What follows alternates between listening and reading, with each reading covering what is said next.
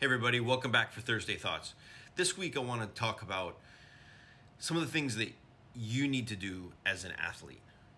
And one of the biggest parts of that is you need to do your part. Well, what do I mean by that? And previously I've talked about, training, making sure that you're sacrificing and whatnot, and those are all very important.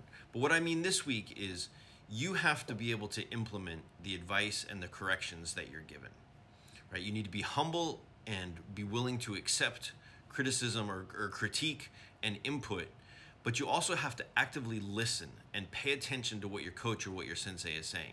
You can't just nod your head, say os or hi, and then not do the thing that they told you to do or fix the thing that they told you to do. Right? You have to be able to listen, digest, and make the mental effort to make immediate correction. Now, if there's something that you don't understand or you don't understand what they mean, then by all means ask for corrections, right? Or ask for clarification. Don't be afraid to ask for that clarification, right? In oftentimes in the dojo environment, it's frowned upon, or sometimes it's not encouraged to ask for a lot of questions or whatnot. But when we're talking about competition and your efforts to become an elite athlete, you absolutely need to understand exactly what your coach or what your sensei means when they're giving you corrections. And they're doing their part by watching, thinking about the things that you need and offering those corrections. But you need to do your part and actually implement them.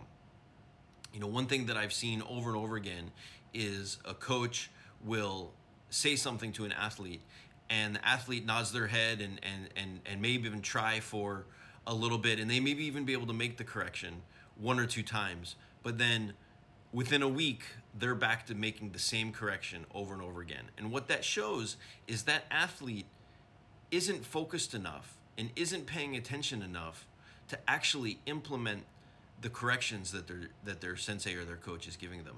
And sometimes it's not even so things like move your leg one direction or whatnot. It's actually on how to do the technique properly. Here, this is the way the technique is supposed to be done.